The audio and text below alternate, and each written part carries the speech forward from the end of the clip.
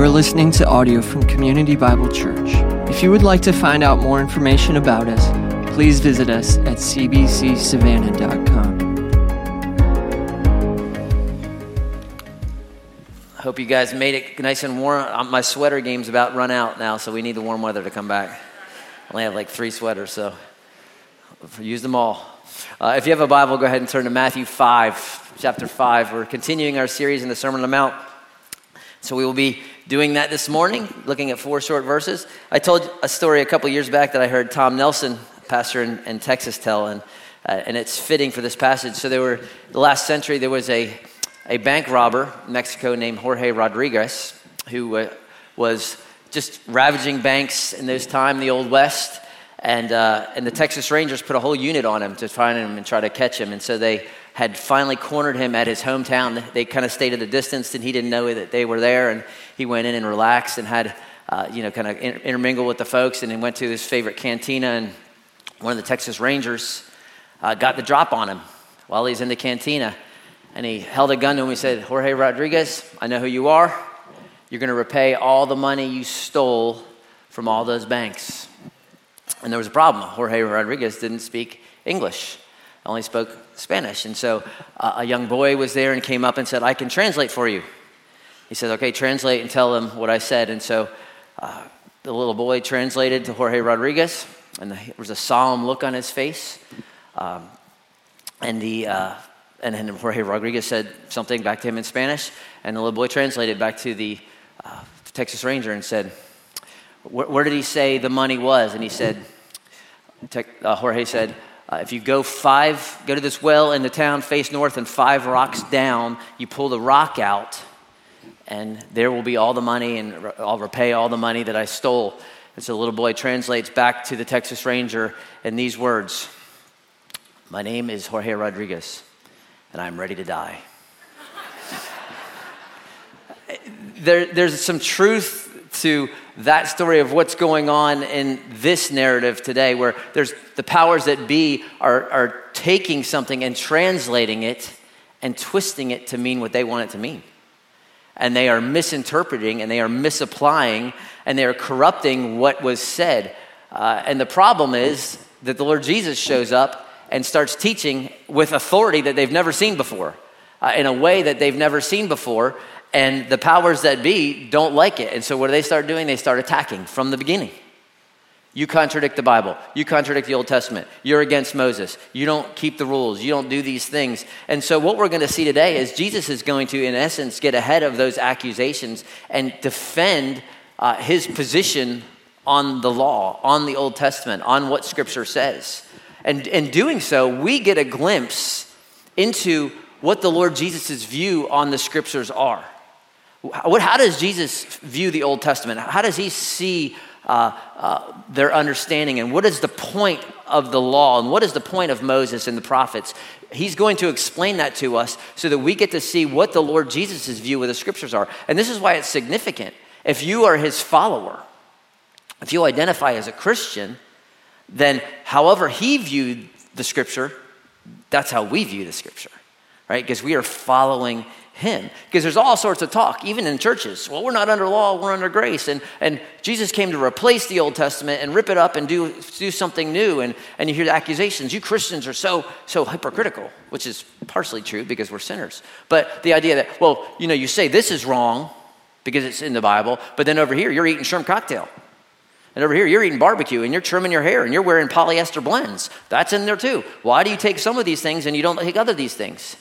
And so Jesus' answer are going to give us some of the ideas of what do we do with those things? How do we handle those accusations, so to speak? And how do we view not just the Old Testament, but the New Testament? What is the point?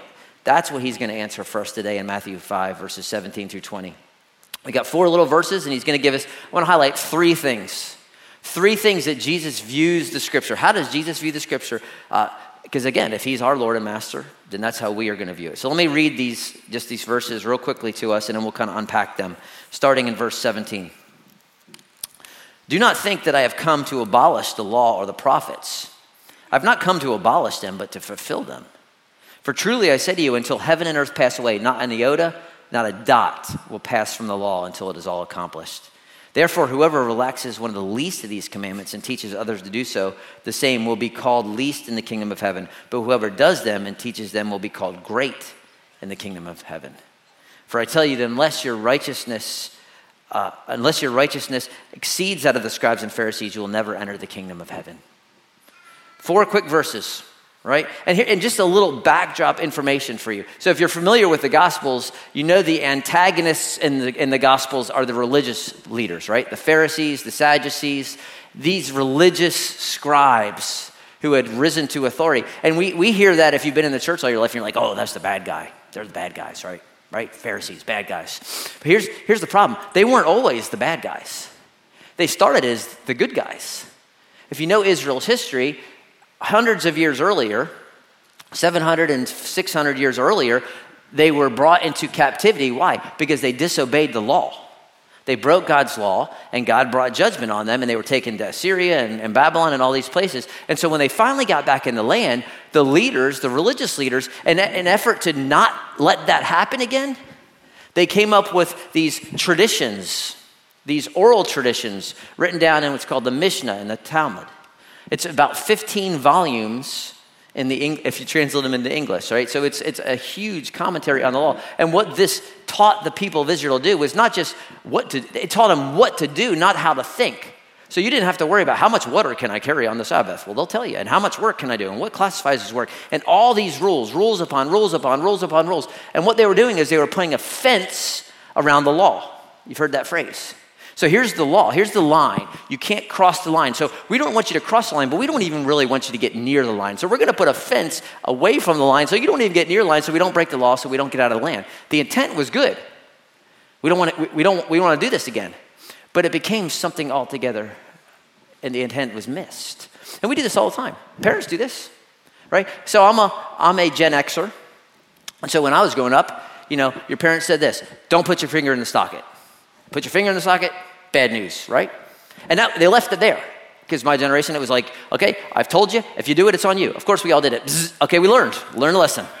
And then comes the millennial generation. And so we didn't want them to experience that. So we said, don't put your finger in the socket. And so to keep them from doing that, we had put those little plastic things in there. Now you can't do it, right? That's millennials. Then there's Gen Z. And Gen Z, we don't just have the little plastic things in there anymore. We have ones that twist. It's like a security. And there's like a fingerprint passcode to get through it. And then you get a box on top. And then if you get within 3 feet, there's an alarm that goes off and shuts the power down in the entire house. Right? Because Gen Z, we don't even want them to get close, right? And what happens now is if someone comes over to your house and you're just a kind of a boomer, Gen Xer, you don't have things in your plugs, well, you're a bad parent. Because you don't have the five code alarm on your plugs. And it's become a rule that good parents do all these things, and it's missed the entire intent, which is they're not going to kill themselves. So they get a little shock, it's good for them.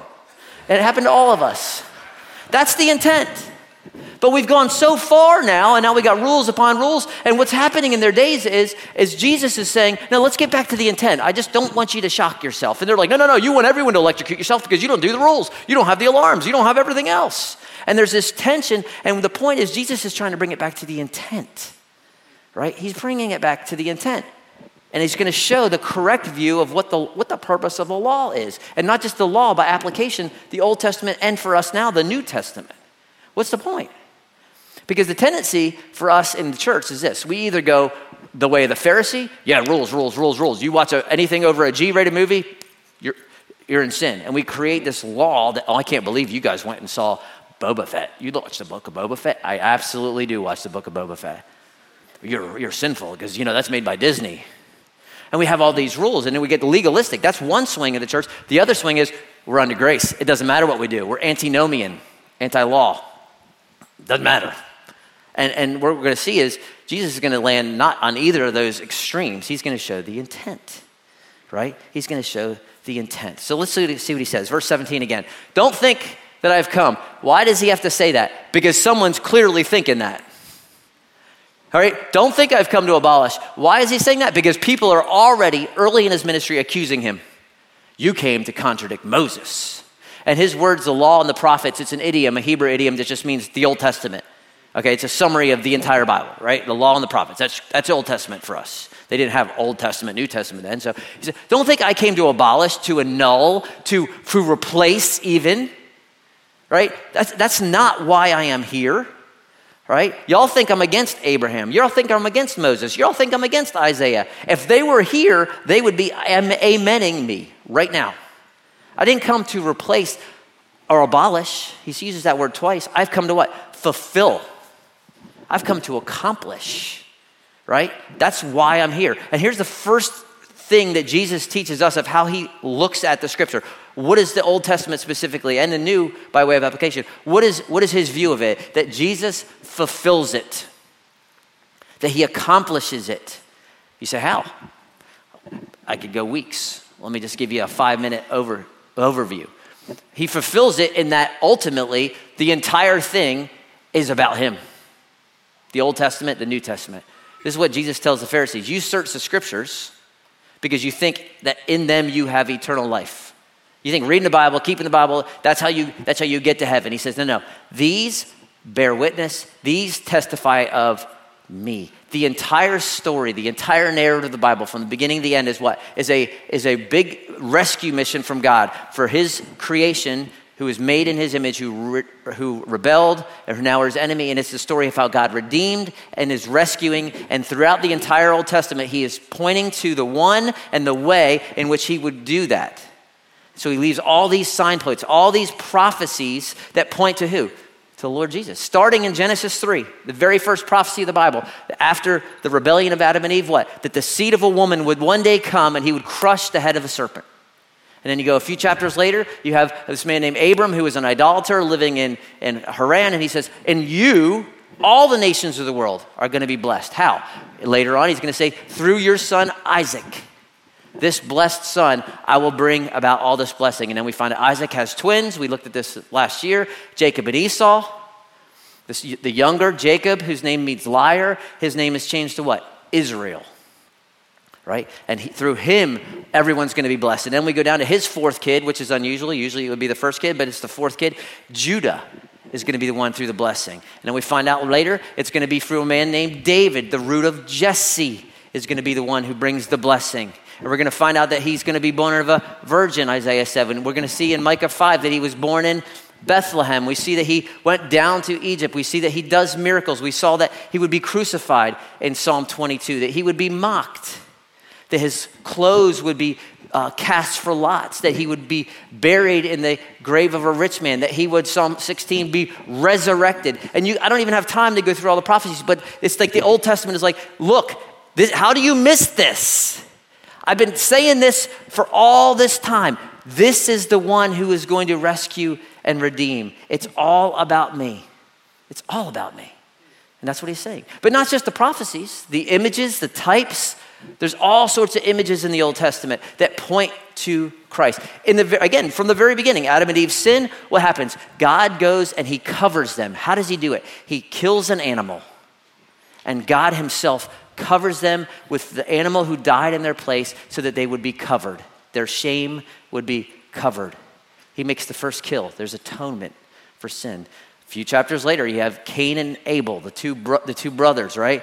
They both bring offerings to God. One offering is accepted. One is not accepted. Which one's accepted? The blood sacrifice. Because there's atonement. Which one's rejected? The works of his hand. I did the best I could. I made the best tomatoes, God. Here it is. Your good works aren't enough. I need the blood. Then you have the ark and Noah.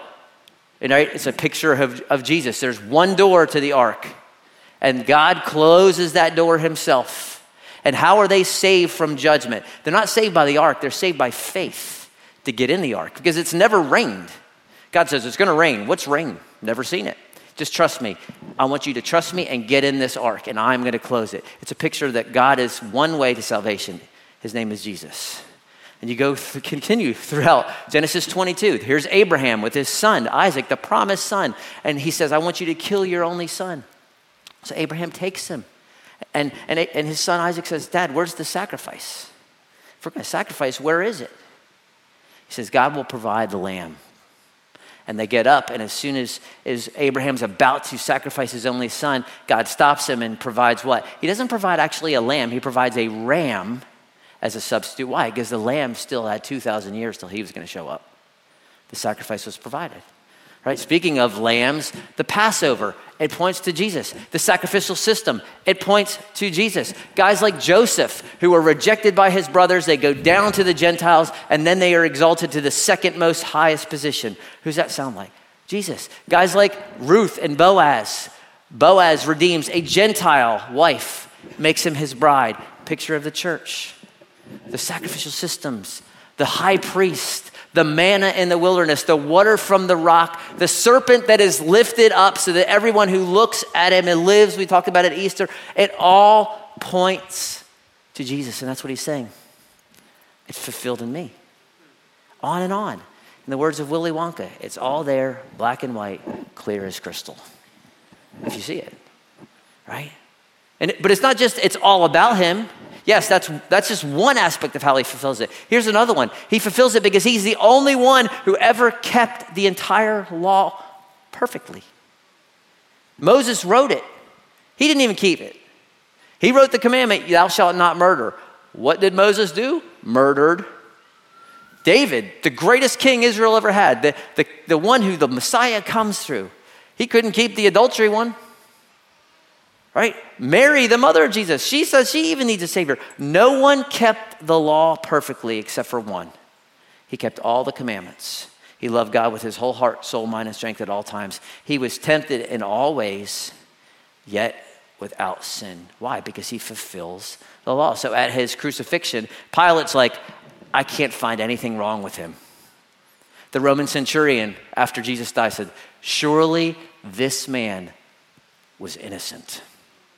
He's the only one who kept and fulfilled the law. But not only that, he fulfills it also because he brings us, and this is where the text goes, back to its original intent, right? This is the intent of the law, right? This is what it meant. This is, you guys love the letter of the law. I'm showing you the spirit of the law. And that's a huge difference because he's going to tell the Pharisees, you tithe your mint. You pick up a coin and you're like, oh, there's a quarter. Well, I got to tithe 2.5 cents now. You're tithing your spice rack. You strain the gnat. But then you go and you reject your parents when they need you. And you ignore the weightier issues of the law. You're following the letter, but not the spirit. It's the difference to this. Imagine, and this is not anybody in this church, but imagine you have two children. And you say to these two children, I want you to clean your room. Right? And they know what that means. So one child goes up, cleans the room. The other child goes up and cleans the room. And you come and inspect because you know as a parent that is your job, right? Because if you say, did you clean your room? They're going to say yes, but you have to inspect. So you go up in the one child's room and you see that it's kind of something's been done, but there's a pile of clothes there. And so you say, what's that pile? Well, that's my dirty pile. Well, what's that pile? Well, that's my clean pile. You say, well, why is there water bottles everywhere? Well, I'm into recycling and I'm just saving them to recycle. Well, why is there dirt? There's still some dirt on the floor over there. Yeah, but the vacuum wasn't in my room, so I couldn't do it. You know, it's just down the hall, right? You could have gone down the hall, but and your bathroom, I mean, it doesn't seem like it's clean. Yeah, well, I share the bathroom with my sibling, and I didn't know where the line was. Which part's mine to clean, and which part's theirs to clean? And so I just figured I wouldn't touch it because I don't want to cross their, that sink. It's a half sink of mine, I don't know what sink is mine, but it's clean. See, that's the letter of the law. But the other child, you go in and the bed's made. You're like, wow. And it's been vacuumed, even though they had to go downstairs to get the vacuum. And they even got the ceiling fan and they dusted the ceiling fan. And they used Windex on the window, all of it. And the toilet's clean and the clothes are all picked up. And you're like, where is that child? Does that exist? Does that child live in this world? But which one do you want? The one who understands the spirit. I want to get to the heart of what it is to clean my room.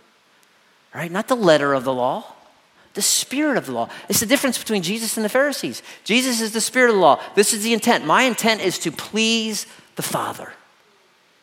The letter of the law is I just want to get it done just enough so I can say I did it. But you miss it entirely. And Jesus is bringing them back to the heart of the matter. Because like the psalmist says, God doesn't delight in sacrifice. In sacrifice and offering, you've not delighted. But you have given me an open ear. Burnt offering and sin offering, you have not required. Then I said, behold, I have come. The scroll of the book is written of me, I delight to do your will. That's the spirit of the law, to delight to do the will of God. Your law is not some piece of paper, it's in my heart. And so what Jesus is doing, he's bringing it back to the heart of the matter, which is what we're going to see the next couple weeks. You say, you've heard it said you should not commit murder. Let me tell you what that's really about. That's the heart of the matter. And that's how Jesus fulfills. So what he's saying is, don't think I've come to get rid. Don't think I've come to abolish. Don't think I have a low view of the Bible. No one has a higher view. No one than me, is what he's saying. He's saying, well, how? Look what he says. Truly I say to you. And when he says, Jesus is going to say truly, or truly I say to you 30-ish times in this book. And that's his way of saying, hey, listen up. This is important. It's the Greek is amen. We say that at the end of prayer. He says, I want you to get this, so hear it, right? Truly I say to you, until heaven and earth pass away, not an iota, not a dot will pass from the law until it is accomplished, until it is fulfilled. When God wants to put an exclamation point on something, he compares it to the natural order of things. So in like Jeremiah, when he says, how committed am I to the people of Israel? Let me tell you, right? When the heavens and the moon and the stars start to fall away, then you'll know that I've rejected my people Israel, right? So he's being dramatic for a point to show you, look, this is how big it is. And that's what he does say. How committed am I to the word of God? He says, the universe will shred itself before the word of God falls apart. That's how committed I am to the scripture. That's what Jesus is saying. So he says, not a iota and a dot will pass from the law. What is that all about? Okay, this is very, first century Hebrew. You have some language. So I made a little slide. It's not super creative, so just bear with me. All right, I was a PE major, not an art major. But here's what he's saying. An iota is a reference to the Hebrew letter yod. That's on the left there. See it? It looks like a little comma. It is the smallest Hebrew letter. It's the Y. So in Yahweh, right, you have yod, hate, vav, hate, real short. It's just yah. But it's the smallest letter, just a little boop, little dot, little comma, right? The dot is a reference. It's the Greek word kareia. It's reference. Okay, the difference between these two Hebrew letters, the resh and the dalet. The resh is on the left. That's the sound. Dalet is the D sound in Hebrew. See, the only difference in these two letters is, see that little bump on the right side there? That's the difference. That's a dot. Right, you wouldn't even hardly recognize. It's a difference on an O, a capital O, and a capital Q. What is it? That little boop, that little line. That's a dot. It's the smallest little thing. Get Jesus' point. I know that's a little Hebrew Greek, and you're like, I don't care. Okay, get it. But what he's saying is this. Down to the dotted I and the crossed T, to the littlest stroke of the pen, every single word will come true. It will happen. It's not just my teaching on the intent of the law. Not one iota, not one little boop will pass away. It's all true. It is Jesus' second view of the scripture. It's perfect. Every word of God proves true. It is good. It's perfect. Not one word will not be accomplished. This is what theologians call, fancy words, verbal plenary inspiration. You can Google that later. All right, this is what we learn in seminary. We pay big bucks to learn big words that no one cares about. Here's what that means. Every single word in the scripture, it was God-breathed, down to plural singular, down to personal pronouns, down to even the tenses of the verbs are inspired by God on purpose. In fact, Jesus is going to argue later in this book for the very tenses of the verbs to be inspired by God. And so he says this to the Pharisees, the Sadducees actually, who deny the resurrection. They're asking him a question that's a trick question, and so he tries to prove the resurrection from the Old Testament. He says, as for the resurrection of the dead, have you not read what was said to you by God? I am the God of Abraham, the God of Isaac. It didn't say I was the God. He says, I am. The idea is this, I am right now because Abraham is alive, because the resurrection is true. He's arguing for the tense of the verbs to be significant. He is right now the God of the living, not of the dead. Right? That's Jesus' view of the scripture, every word. So whatever he can be accused of, he cannot be accused of irreverence to the word of God. He has a higher view possible than anybody else. He is more committed to any of us. And here's the point for us. Because I know in the church, there's a lot of discussions, and I had this professor and all this. I don't know if I'm good with Jesus, but I don't know if I can trust the Bible. I don't know if I can trust it. And here's what I would ask you. Can you trust Jesus? Can you trust Jesus? Because his view of the Bible is it was absolutely true, down to every jot and every tittle, right? Down to the smallest letter, down to every doop, doop. Everything is true. And this is why we have a high view of the scripture. We don't worship the Bible. We do not worship this book. We worship the God who gave us this book. But we do have a high view of it, that this is our final authority. And if this says it, then we're going to believe it. That's where we start. That's the S in our specs, right? Our core values, that scripture, that we put ourselves under the authority of the scripture. And I know there's all sorts of questions. Well, how do I know that this is, again, I had a professor and, I read this. And what about all the translations? And what about all the errors and all the manuscripts? And what about all the contradictions in the Bible? First of all the quote contradictions, if you look at whatever that contradiction is in the context, it is very easily understood what the main intent was. Sometimes one gospel says, there's two blind men. One says one. That's because one gospel writer is focusing on the one and not the two. But there is no errors and contradiction in the Bible. You study it in its context, you understand what it is. As far as the variance in all the manuscripts and there's all these different, it is true. There is variance in the manuscripts. But here's what you need to know. We have 25,000-ish manuscripts of the Bible in existence now. And all the variants are 99.9% of them are spelling errors, or you looked at a word and you skipped a word. It's because we have so much evidence, so many manuscripts. We know what the original said. We were like, oh, yeah, he missed that word. Because if you were looking at this, here's what the scribes were copying. Just so you know, I'll give you an example. This is a picture of Codex Sinaiticus. Codex Sinaiticus, written about 350 AD. All right, it is the earliest full entire copy of the Greek Bible. They translated the Old Testament and New Testament into Greek. Actually, I picked this one because specifically I had to go through the website archives. The bottom right section right there is the section we're studying today. Most of us wouldn't be able to recognize that because you can hardly see it, but I thought that was cool. Anyway, but this is what they copied. Notice it's all capital letters. There's no spacing. There's no commas or whatever. So when you're a scribe, you're copying this and you remove your eye. Sometimes your eye jumps to the next line by accident. Sometimes you miss a word. And that's where all our variants come from. And it's very evident because we have all the manuscripts in the world, right? It actually, to be a scribe was so meticulous, you had to study for like 30 years before you could do it, right? So, and if somebody before you made a little error, what are you doing? You're copying his error, which is why there's variants in different things.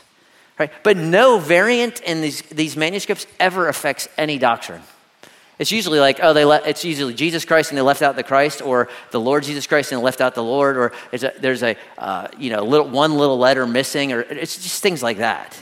So when you hear that stuff, it's people who are just trying to get you and they don't really know what they're talking about. There's a whole art and science of this called textual criticism. It's for very smart people that like to do things that no one really understands, and I'm not one of them, but I did a little bit of it in college. So, but understand, you can trust the manuscripts because God has preserved his word. Here's another one for you. Here's a cool thing. This is the Isaiah scroll from the Dead Sea Scrolls. Again, it looks exciting, right? Okay. Here's what's cool about this. This was discovered in 1947. Little shepherd boy's throwing rocks into a cave. He hears a ksh. He goes in and they find all these scrolls that were in there that they previously didn't have. Until 1947, the earliest copy of the Old Testament we had, the earliest copy of the Old Testament Hebrew was 900 AD, which is pretty old, but it wasn't, you're talking 1,000 years from the time it was written, until they discovered these. And then they go in and they found this Isaiah scroll is dated 150 BC, so 1,000 years earlier. Right? And so what they did is they compared the manuscript that they had from 900 AD and the one they had from 150 BC, and they put them on top of each other. And you know what they found? They were identical. They were identical. Right? With few little spelling errors here and there, but nothing was left out. That's how God has preserved his word. And you need to know that what you hold in your hand, God has preserved it so that you would know him. And he's done it in a supernatural way so that you could know what he has said, right? And I can go into all sorts of other things. The prophecies that were true, not just the messianic prophecies. God told Abraham, your people are going to be in Egypt for 400 years. It happened. God told them they're going to go away for 70 years to Babylon. It happened. God prophesied the name of a king 200 years before he was even born, named Cyrus in the book of Isaiah. He was born. He was a king. His name was Cyrus. And on and on and on. So everything he said before has happened. Everything he said will still happen, will happen. It's the way it is. And that's not to mention the unified message of the Bible, 66 different books, multiple authors over 1,500 years, different backgrounds, shepherds and fishermen and rabbis and just normal dudes. And all of them talk about the same thing. And they talk about some pretty controversial issues. The destiny of man, God, eternal life, and they all agree. You can't get your family to agree on where we're going to lunch after church.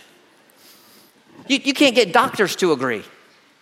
You take medical journals for 1,500 years. Just pick 5 medical journals written over the last 1,500 years, and you try to apply some of the principles they taught just in 1300 AD. You're going to kill somebody. You apply these things. There's going to be leeches all over you. Why? Because they're fallen. These people all agree. Why? Because God supernaturally preserved his word. He spoke through them, preserving and giving us his perfect word. Not to mention the changed lives that the scripture has done time and time again for thousands of years. Because when you're reading it, it's not just you're understanding it, it's understanding you. It's reading you. It's a living and active book. And Jesus viewed it as perfect, as true, down to the smallest letter, right? And so what you hold in your hand, you need to have confidence. This is the word of God. Doesn't matter what everyone else in the world says. The world ebbs and flows. What is truth? What is not truth? The grass withers. The flower falls off. But the word of the Lord will endure forever. Endure forever. And so when you hear someone say, well, Jesus said this, but Paul said this, understand that is a misunderstanding of the word of God. Jesus and Paul agree. Because the same spirit that spoke through Jesus speaks through Paul, speaks through John, speaks through Amos, speaks through Moses, speaks through Daniel, speaks through David, speaks through Hosea, speaks through Zephaniah, speaks through Haggai, speaks through them all. It's the same spirit, and it's perfect and true, and you can trust what God has said. And if you say, well, I don't know if I do, here's the warning. Therefore, whoever relaxes one of these commandments and teaches others to do so will be called least in the kingdom of heaven. Whoever does them and teaches them will be called great. He says, you want to be great in the kingdom? It comes down to this. Have a high view of the scripture. Have a high view of what God said. Because with the Pharisees, this is an attack on the Pharisees. What they're doing is saying, well, this rule is important and this one's not. This law is higher up and this law is not. We say, oh, that's bad. We do the same thing. In the church, Southern church, we are guilty of hammering all the big sins. Homosexuality, drunkenness, blah, blah, blah, blah, fill in the blank, right? We'll hammer those, but let's not talk about gluttony. Let's not talk about greed and envy. Those are the lesser sins, right? It's the same thing. Sin. Gluttony, homosexuality, sin. Now maybe the ramifications are different, but sin. So we can't play the same game as them, right? He says, no, if you have a high view of what God has said, then it's all wrong or right? And so this is why also the brother of Jesus says, don't many of you become teachers. Because if you're going to teach, you better be sure that what you're teaching is true. You don't want to say, well, this is not, this is my interpretation, right? There's only one interpretation, right? You can't all be right. That's why you come to the text humbly. But there's one interpretation, many applications. And so the goal is, what did the text mean? And 99.9% of the time, God is very clear. He doesn't stutter on things he wants to be clear on. Now, other differences in eschatology and subtle theological issues, yeah. And we'll figure out that we're right in the end. That's fine. But the point is, when God wants to be clear, he's clear. And so it says this, but it doesn't really mean that. When you hear that, be careful. If you say that, be careful. Because it says greatness in the kingdom is related to your view of what God has said. Do you honor what God has said? Right? So Jesus said, I'm the fulfillment of the law. The law is good. It is perfect. And one more thing. And this will be the shocking part of the sermon for them. He says, I tell you, unless your righteousness exceeds that of the scribes and the Pharisees, you'll never enter the kingdom of heaven. And for them, they would be like, then what are we doing here? Because these are the most righteous guys in their minds in the world. These are the guys that keep the law perfectly. These are the righteous people. And if they don't have a shot, then how do I have a shot? I mean, how good do you have to be then to get into heaven? That's a great question to ask, right? If they're the best they got and they're not good enough, then how good do I have to be? And this reveals the point of the scripture, especially the Old Testament, that it was a tutor. It was a guide.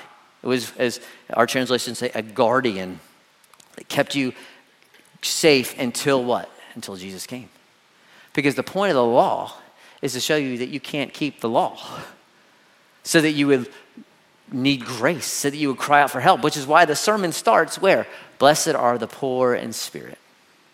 Theirs is the kingdom of heaven. You got to recognize, I can't do it. I can't do it. And so when you realize you can't do it, then you put your faith in the one who fulfilled the law, who could do it, the one who was your Lamb of God who took away the sin of the world, the one who was resurrected and conquered death. And you put your faith in him as your substitute, as your Lord and your God, and he did it for you. And now you're in Christ. So if this is you and this is Christ, and you put your faith in Christ, now you are in Christ. And God doesn't see you as separate and sinful. He sees you as in Christ. That's the point of the law. It's to get you to Christ. It's to get you to Jesus, that you would put your faith in him. That's what Galatians says, right? And then he's going to say, now that you're in Christ, you can keep the intent of the law. You can be the kid who's dusting the fan. You can be the kid who's Windexing. Why? Because you're not worried about the letter, you're worried about the spirit. You just want to please the God who lavished you with grace. That's what you want to do. And that's what the point of the law is now. So now we say, okay, can I eat barbecue? Can I eat shrimp? Absolutely. Not only because the Bible says in Acts 10, kill and eat, right? But because it doesn't have anything to do, the ceremonial law is all fulfilled in Jesus. Now the moral law is still there.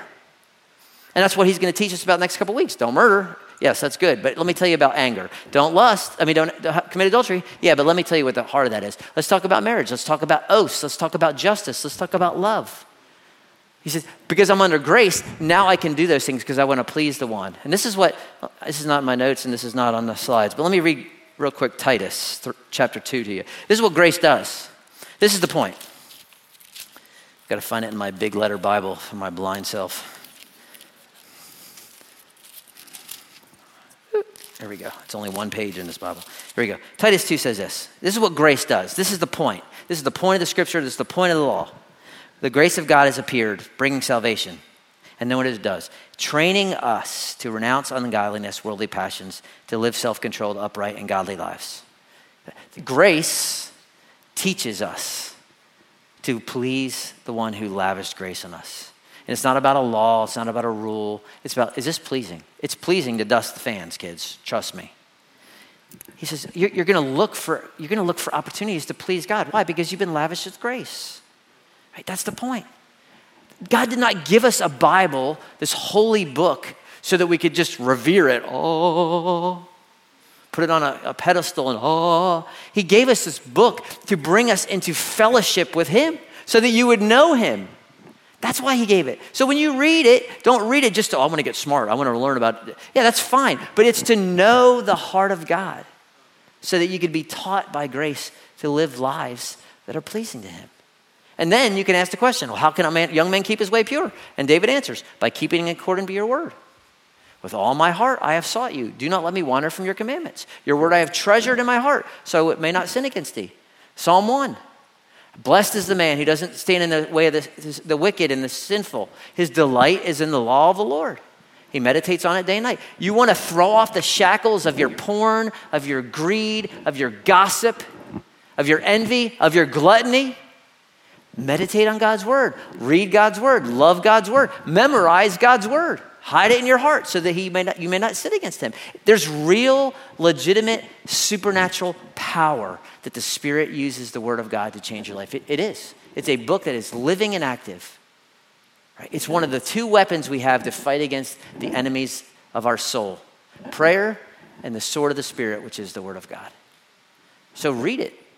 Put your little ESV, the ESV app now, I don't know if you has an audible feature with an Irish lady reading it. It's great. You can have Irish Bible reading on your way to school or on your way to work in the morning. You can write the book of Philippians out and put it on your mirror so that you see it while you're all, getting your stuff done, ladies, whatever. Men, when you're drinking your coffee, pull your phone out and read a chapter.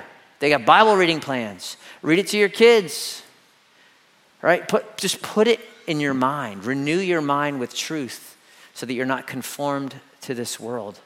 Study it. Love it. There's real power in God's word. And then throw yourself into simple, faith-driven obedience. I don't understand it, but I'm going to trust it, right? We don't want to be hearers of the word only. We want to be doers of the word who are blessed. What have you got to lose? Your sin? Your sin doesn't love you. Your Savior loves you, right? Your Savior loves you, and he's given you access to him. He's given you the power of the Holy Spirit, right? And he's never going to take you in a place that's going to do you harm. It's going to be for your good, right? That's why he's given you the word. So how did Jesus view the scripture? It's perfect. Every word will prove true. He fulfills it because it points you back to him. That's what it's about. That's what ultimately it's about. Now, there's a lot more to that, but that's the simplest view. It's perfect. He fulfills it, and it points you back to him. All right. That's what I want us to grasp. We're going to remember this morning that and Jesus fulfilling the law and Jesus fulfilling the scripture by remembering the table. And I think it's a fitting week to celebrate. And so I'll ask those who are handing out to go ahead and do so. You can come on down. And just as you prepare your hearts, number one, this is what we as a church do for those who have put their faith in Christ. You have come to faith in Christ. You are a Christian. You've turned from your sin and you've put your faith in Jesus, the Messiah, who lived the perfect life you couldn't live. He died on the cross for your sins and he rose again. And if you have done that, then this is an invitation to you to celebrate this table. If you haven't done that, we don't want you to partake because it's not meaningful for you because you haven't understood that. We would say, hey, let's have a conversation about what Jesus has done for you because this is something that the believer in Christ has as a remembrance of him. And so as they hand out, don't feel any pressure like, I don't know. Then let it pass. There's no judgment at all.